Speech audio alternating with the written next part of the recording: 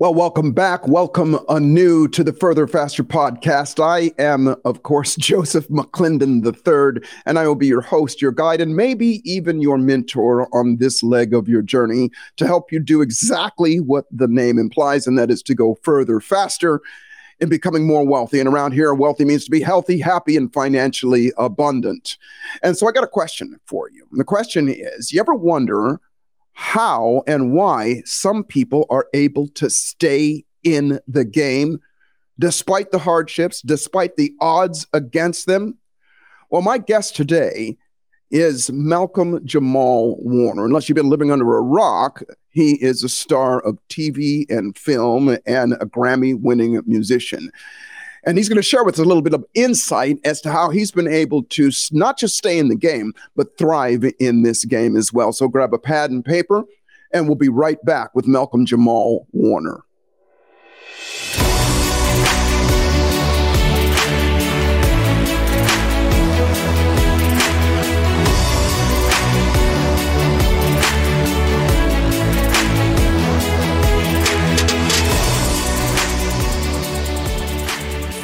You know, oftentimes when we see or hear of or know of people that have longevity and success, we think several things. Sometimes, they're born with a silver spoon in their mouth, or they had, options that the rest of us don't, and so on and so forth. And although sometimes some of those things are true, also what exists is that those people have learned lessons and gone through things in their lives that have conditioned them to show up a different way than most people do.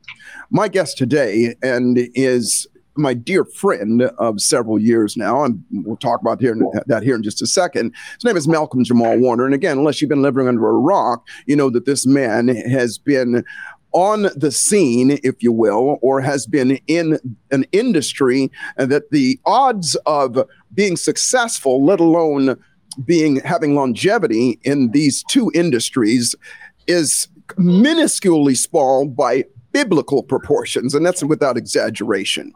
His name is Malcolm-Jamal Warner, and again, he is a star of TV and film, and is also, you may or may not know this, a Grammy-winning, not just a nominated, but Grammy-winning musician, unbelievable bass player, and also father and husband. And he's my guest here today, and he's going to share with us a little bit about how he's been able to stay in the game and kind of what goes along with that. So, Mal, are you out there?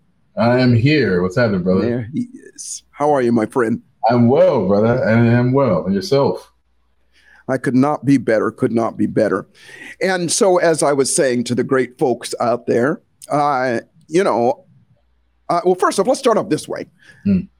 And in all fairness, you've been at this game or these games for several decades now. So there might just be one or two people out there that might not know from where you came. So start us off by sharing with us a little bit, about your humble beginnings, if you will, just to kind of put some fuel on the fire about where you came from and kind of what makes you who you are. Sure. Well, I guess we do have to allow space for, those who do live under a rock. Oh, by the way, so my name is Malcolm-Jamal Warner. So Malcolm-Jamal is my first name. Yeah. So Malcolm-Jamal is my first name. So we can actually start there. Start there, please. So my first name is Malcolm-Jamal. My father named me after Malcolm X and Ahmad Jamal. My dad went to school with Gil Scott-Heron and Brian Jackson. They went to Lincoln University. My dad went to Lincoln University because Langston Hughes went to Lincoln University. So I was, I literally came out of the womb listening to Gil Scott-Heron and The Last Poets. And it's to say that I was actually a poet before I was an actor. I remember telling my parents that I was going to grow up and either be a famous poet, a famous actor, or a famous basketball player. Interesting. Don't ask about my basketball game, but 2 out of 3 isn't bad. I got the poetry and acting part down. And for those of you who maybe have lived under a rock, I started doing television at a very young age. the catalyst to my career was this humble show called The Cosby Show. That show really set me, with regard to,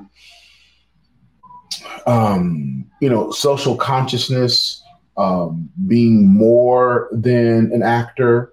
During my summer vacations, my father used to make me read these. They had this thick book called Great American Negroes. And there were chapters on, Langston Hughes, Richard Wright, Ray McLeod Bethune, Marian Anderson. And I had to read these chapters and write book reports. And, my father was just really heavy on the arts, but also heavy on me understanding my culture and understanding from whence I came. So, being a part of The Cosby Show was a great, it gave me a platform, if you will, right? So the show, Cosby was not just a successful, popular show. It was a show that had a profound impact on the global culture. It had a profound impact on how white America and Black America and the world, for that matter, how we all saw Black people in a different light. Like, for the first time on television, these were not stereotypical roles and stereotypical boxes that Black people tend to be, Black images to be contained in. So it was a wonderful way to walk through life, knowing that the work I was doing was having a significant social impact on American culture, and almost maybe more importantly, Black culture. Yeah. I got to interject here for a second, because there are a couple things that, here at Further Faster, we talk about the three things, the 60-20-20 rule: psychology, 60%, everything that you do and you accomplish comes down to three things: 60% your psychology, 20% your energy, and 20% magnetism. And in all that you're saying, there are two things I want to point out. First off, you and I have known each other for several years, and you told me, your beginnings way back when we met. And when you told me about your father making you do book reports and things like that, and I always have held you and still do hold you in high esteem. Guess what I did with my son on summer times? Yeah, that's exactly what I did with him. Great. I pulled him out. And by the way, he did not appreciate it at the time at all. I didn't either. Yeah, exactly. And lo and behold, as a result of that, he shines in that area now. He has a film school or film class in school. He's a great writer, and he does those things. And he's 16 years old, so he'll never admit that. He'll never admit now that gave him some of his skill in doing that. The other thing is, when you talk about your father, and also I'm sure you talk about your mom and her influences that with you as well going on, that in terms of magnetism and somebody telling you that you were either going to be basketball, film, or poetry, that, in my opinion, set up, at the risk of sounding too unicorns, crystals, and rainbows, set up the universe to bring around the opportunity for you to do a show like The Cosby Show, which, again, as you said, was not only groundbreaking, but it was groundbreaking for its time as well, but set you up to be the perfect person to be in that spot, to be the perfect person to have everything that it took to not just be that character, but be that representation of what is possible at those times. Yeah, definitely. Like I talk about my dad, my father gave me the voice and the knowledge. Mm-hmm. My television father gave me the platform. Right. Oh, nice. Love that. So go on. So share with us a little bit. So, and by the way, how old were you when you first started The Cosby Show? When I started Cosby, I was 13. When we shot the pilot, and then when the show started to air, I was 14. Wow. But I started theater. I was doing theater around 9 years old. Theater was just really something for my mother was always looking for things for me to do outside of just going to school, coming home, and hanging out with my friends. Right. So keep you off the streets. Yeah. And it just there was 1 year, and I really loved basketball, but it was 1 year, one season, in 1 year, basketball season was over, and she was still looking for things. So my mother's friend suggested this acting workshop, and my mom asked me if I wanted to go down and audition to get in. And it was basically it was children's theater, it was community theater, and I was doing theater for a while, and then there was a play I was doing. An agent came down, wanted to sign me, and approached my mother. My mother had school, and she was in her last year of school, and she basically said, "Listen, I'm in school. I can't take him out on audition, so thank you, but no thank you." And then the following year, the same agent came back, saw me in another play, and approached my mom again and was like, "Listen, you're no longer in school. You finished school. You have no excuse. I still want to sign your son." So we were like, "Okay, cool. This would be fun," but it wasn't really something we looked at as a career. Doing theater, I was doing some television stuff, but it wasn't until Cosby had come along, and really that's when it became a career.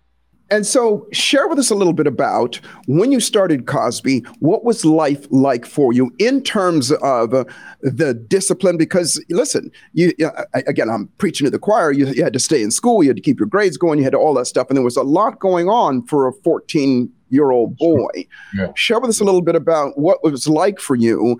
Was it something that you thrived on doing and that you wanted to do, or was there somebody that had to push you through that as well? No, I mean, when I was doing theater, it was very clear that was the thing I wanted, right? That was the carrot my mother would dangle in front of me, like, in order. Okay. I had to have my chores done. I had to keep up my grades, or I couldn't go to the theater. Nice. So that was the thing that she kept. She kept in front of me to make sure that I took care of my responsibility. So, there's a certain self-discipline and self-accountability that she was instilling in me already. So by the time Cosby came, and so here's what also was interesting too. When I got the agent, I was working a lot, and I got to a point where, I'm doing television, I'm doing 2 theater productions at the same time. I'm like, 12, 13 years old, like I'm feeling myself too. Like, I'm at school and kids are starting to recognize me from television, and, I'm a Leo, like, life is good. Yeah. And that's, at 12. Yeah, exactly. And, my 7th grade year, I was really feeling myself. And I let a lot of that go to my head rather. And then 8th grade came along, and I could not book an audition to save my life. Interesting. Going on 3, 4, 5 callbacks, getting close, but not getting the role. And that was most of my 8th grade year. And I don't remember what the conscious thought was, what the actual words were that I said to myself, but there was the reality of, none of this is promised. Right. As quickly as it can come, it can go. So it was a very early lesson on humility. And once I figured that out and, got off of came down off of my high horse, I booked Cosby. Right. So I always say, had I gotten Cosby a year earlier, I might be a slightly different person. But I was able to learn that lesson of humility and immense gratitude with that. So by the time Cosby came along, I was like, oh no, this is, however long this lasts, I want to be on point. I want to be grateful. I want to be humble. And that show Out the Box was, huge. It was a phenomenon. Yes. I want to laser in on something that you said. And for the benefit of everybody here, because remember, around here, this is about you going further faster. And when you can pinpoint some things and do them for yourself, then it'll help you do that. It'll help you go further faster. When you said that you recognized in that moment that I'm going to say your ego was in the way and you learned that lesson. What did you do differently? Did you come off it? What did you say to yourself? What kind of conversation did you have with yourself about, hey, I know you said one thing, and that was that nothing is permanent, but was there a conversation that you had with yourself that maybe re-instilled what was there before your head started to swell? It's a good question.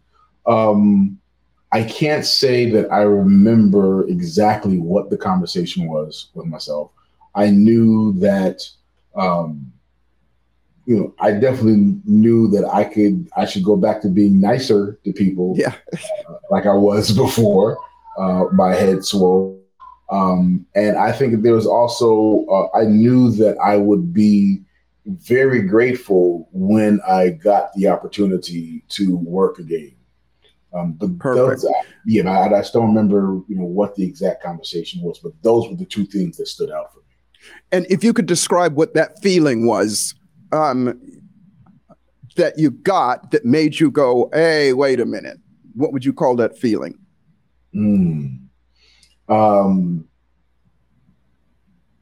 I guess, at 12 years old, I guess, I was sad. And I don't know looking back, some depression that came with it. I don't know if I would have, I don't know if I would have called it depression at 12 years old, but I just remember being sad. And right. Okay. So perfect. The reason I'm asking you these questions is there's always a sequence. You know how we roll up in here. There's always a sequence of what makes us do what we do. Every emotion is preceded by a thought. And those thoughts come about either two ways. Something stimulates us from the outside, which is generally the way something comes along and says, it's like a slap in the face, or something happens and it stimulates us to wake up, or something from the inside comes up as a result of it's just a repetition, but usually it's something stimulated from the outside. So your stimulation from the outside came from you weren't getting booked and you weren't getting as popular and you weren't sitting up there. You used the word humility. And all of those, whether it's humility, sadness, or whatever, all of those are emotions. And every single emotion is a signal. And it's a signal to either stop doing something, continue to doing what you're doing, or do something else. And again, the sequence of things in your life, and part of the reason I have you on here, and I love, and thank you so much for sharing the sequence of how, your life has unfolded. Is for people to recognize that every, whether it's your mother, your father, your sister, your brother, somebody said something in high school or whatever, all of those are puzzle pieces that make us who we are right now. And we've all had opportunities to have been taught discipline or learned discipline or so on and so forth. But when something happens, which it happens to us all the time, which the theme of this show is, how do some people stay in it? And I will always say this about you. You've heard me say this dozens of times. And that is that you are one of the most coachable people I've ever met. You seek out, as a matter of fact, that's how we met. We met. Both of us went to one of our dear friends, Victor Wooten, his music camp to be coached on how to be better bass players, if you will. And to have musicians. Better musicians. Thank you very much. Yes. Yeah.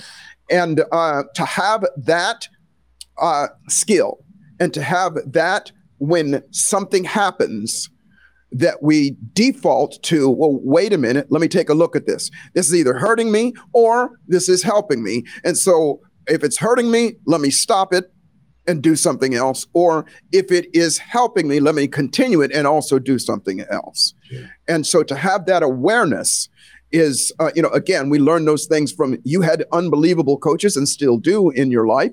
To learn those things from our parents and things like that. Not everybody had parents like yours. I was fortunate. I had great parents as well. And so, I say all of this because, and really one of the biggest reasons I have you on this show here today at this point in life right now is for a couple reasons. Number one, to help people recognize that here is a human being that is like all of the rest of us. And as long as I've known you, and maybe you didn't feel that way when you're 12 years old and your head was all swole up, and everything, that you always say, listen, I'm nothing special. I just have done things that other people haven't. Yeah. And continue to do those things. And, now at, the age you are right now, and moving into where you're going right now, you're in an industry, both of those industries, music as well as the film and the acting are just, listen, the wake of people that are left behind in that is astronomical. And it's not somehow that you not only have been able to stay in the game, but have thrived in this game. You just finished, as a matter of fact, you said the Resident, that was, you just finished shooting that and you're on to other things now, correct? Yeah. It's, I finished The Resident. I also had a really great show called The Accused. Oh, goodness, yes. If you ladies and gentlemen, if you haven't seen that, go see that. And yeah. You didn't warn me about that one. I scolded you. Yeah, that was heavy, man. So I've had just a really great. These last couple of years have just been really a great run for me in terms of the acting and the music. I put out my 4th record, Hiding in Plain View, in September, which got a Grammy nomination this year as well. So I've been on a really, really cool wave. Yeah. And a lot of humility that comes with that. Yes. And anybody listening to you and talking to you right now recognizes your humility. Well, listen, we're going to take a short break in a moment. When we come back, I want to talk about, actually continue this, but I also want to talk about what's next for you, because you have entered an interesting phase of life going forward as well. And so, everybody, again, grab your pad and paper, and we'll be right back with Malcolm-Jamal Warner.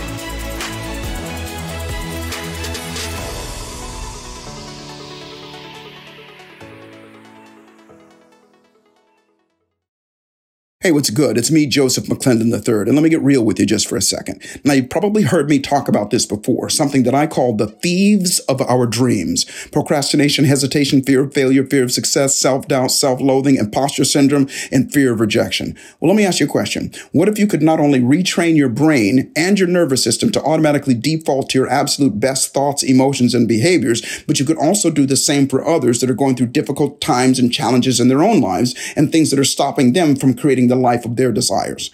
Well, this is what I call neuroencoding. And at the risk of sounding arrogant, these are the same tools, methods, and strategies in neuroscience that I've used to operate in the upper 5% of all of my own businesses, especially as a coach, a speaker, and a presenter for the last 30 plus years. The Neuroencoding Institute provides you with the knowledge, the tools, and unmatched support to become a certified neuroencoding specialist and guide you to the life of wealthiness. And remember, wealthy means to be healthy, happy, and financially abundant. Go to neuroencoding.com to speak to an enrollment specialist today, and I look forward to serving you at the highest level.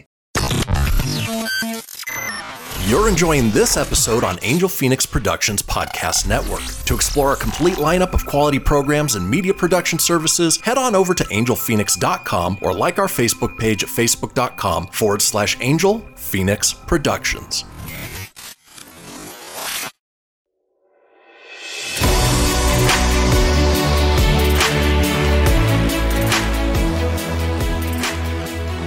Well, welcome back. I'm Joseph McClendon III, and I'm here with my amazing guest, Malcolm-Jamal Warner. And before the break, we were talking about this man who has not only been able to sustain a career, actually 2 careers, and now 3, being a husband and a father, but thrive in an area where a lot of people fall by the wayside. And as we left, we were talking about a couple things. Number one, where you are right now share with us a little bit more about where you are right now with regard to your film and acting career, as well as your music as well. And I keep saying music, but you call it spoken word. Forgive me. Yeah, well, it's music. It's music as well, because it's the spoken word with the music. I think and as you say that, we're looking at the array of amazing instruments behind you as well. So I know you, as you so aptly corrected me, it's being a musician. Yeah, man. Yeah, that's the journey. So for your listeners who don't know, I'm a poet. I'm a bass player. The music has always been a really big part of my life. Like I said, I put out my 4th album, and the music is a way it's an avenue of creative expression that I have found that I've needed to balance, everything that comes with the territory of the acting side of my career. And the music has also allowed me to kind of use that to express, not just, like I'm known for, doing love poems and social consciousness poems, but I also share a lot of myself in my poetry and my music in terms of my journey, in terms of, my own issues with vulnerability and being comfortable in my skin. So I'm glad to have that kind of platform, one for me to express what I need to for myself, but then also to, to share with other people in hopes that other people, that the messages resonate with other people as well. So the music is definitely an avenue for me to, to get that side of me out and to help, as many people as I can who listen to the music and it resonates. So for those of you who don't know my music, I highly suggest you can check it out. You can go to either Spotify or Apple Music. It's Malcolm-Jamal Warner's Miles Long. If you just type in my name, there'll be features and collaborations with other artists. But for listening to hear my music specifically, it's under Malcolm-Jamal Warner's Miles Long. And we'll include that in the description here, so you'll be able to click on it or go to it as well. And so this is spectacular. And again, I'll say this again, both of these industries, the likelihood of just success alone, and let alone longevity, is just astronomically low. Yeah. Astronomically low. And so I want to ask, what is next for you? At this stage in your life, what is next for you? Well, it's interesting because I'm at the stage in my life where let's just say I'm no longer in my 40s. And I've got a wife, I've got a beautiful wife, a beautiful 6-year-old daughter, and I'm at a place where I'm owning myself more. I'm owning being comfortable in my skin, and then owning that I really do have a lot to offer. Yes. Like as you've said to me, my longevity isn't just happenstance. Yes, right? Very well put. And, I'm at a place now where I have to take stock and recognize what of those things on my journey that have, helped instill that longevity. And those are, they're just beautiful lessons that I've learned on my journey, and not just career-wise, but just personally. Like when people ask, my greatest, what's my greatest accomplishment?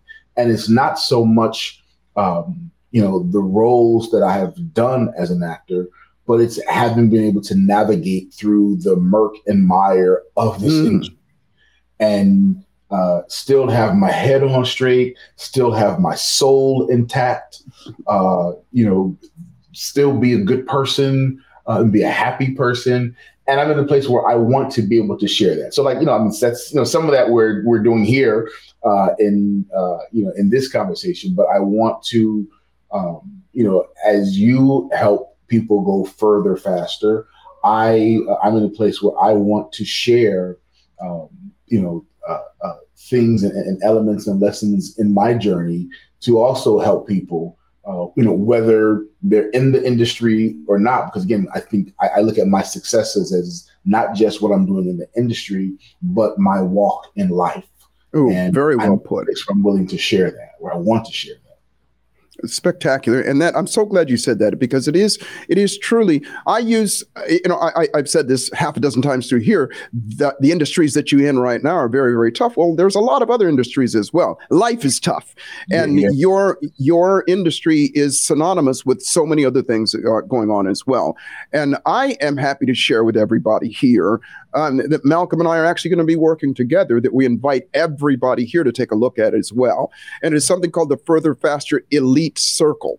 And what that is we're going to be monthly, once a month. And the greatest part about what we're going to be doing is not just not just, here's what we've done and here's what other people have done, but not just lessons, but some very specific processes that you can do, that you can use to get the results for yourself, wherever you are in your life right now. And I'm thrilled and I'm honored that you'll be doing this with us, Malcolm. And I'm thrilled for you to be doing this as well, because as you said, your humility came about as a result of all of the things that have happened in your life and Sure. the person that you've grown to become. And most people don't have the, let's just say, skill set to be comfortable in their own skin, as you've said several times. And it is a skill.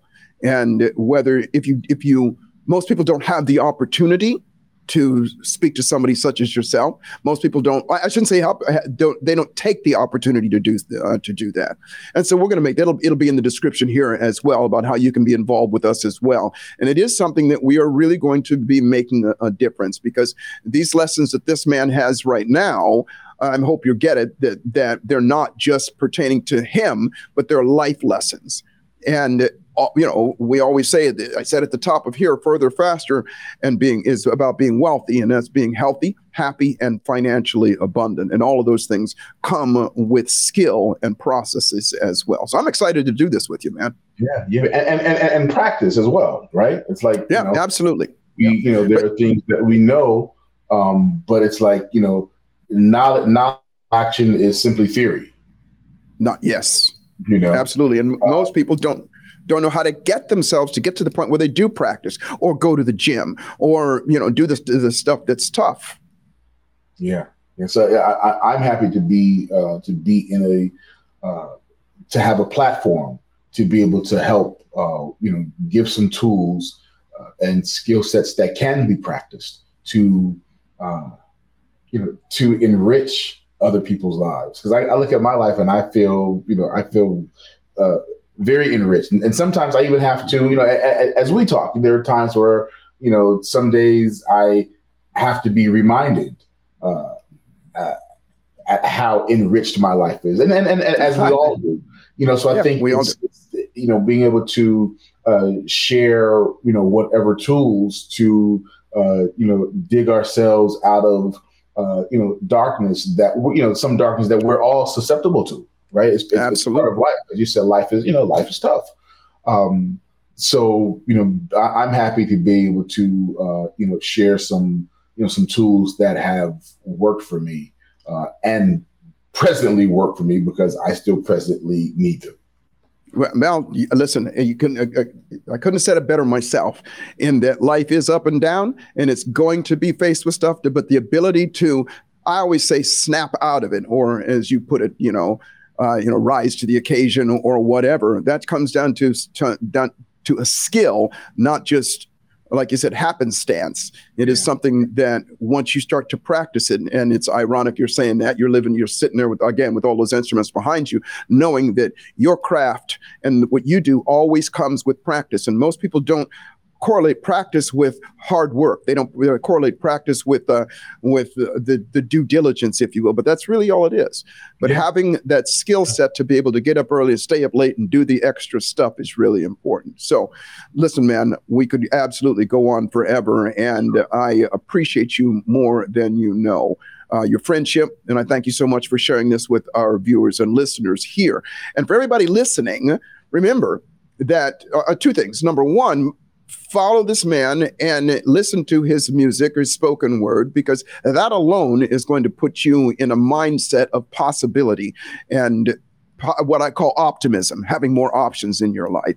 And then secondly, go to the description, you'll find it, and join us at the Further, Faster Elite Circle. It's just a monthly call. We'll take like an hour of your time. No, we won't take it. We'll give an hour of our time, if you will, and it'll consist of, we're gonna share with you some things and then give you something to do, and then you'll have an opportunity for a live Q&A as well. So again, it's in the description. Malcolm, thank you so much again for not just being a part of my life, but having inspired me and literally millions and millions of people around the world. And everybody else, remember this, that life is always exactly what you dare to make it. And fortune always favors the bold. So the trick to life is to boldly step up and dare to make your life magnificent. and we will see you at the top.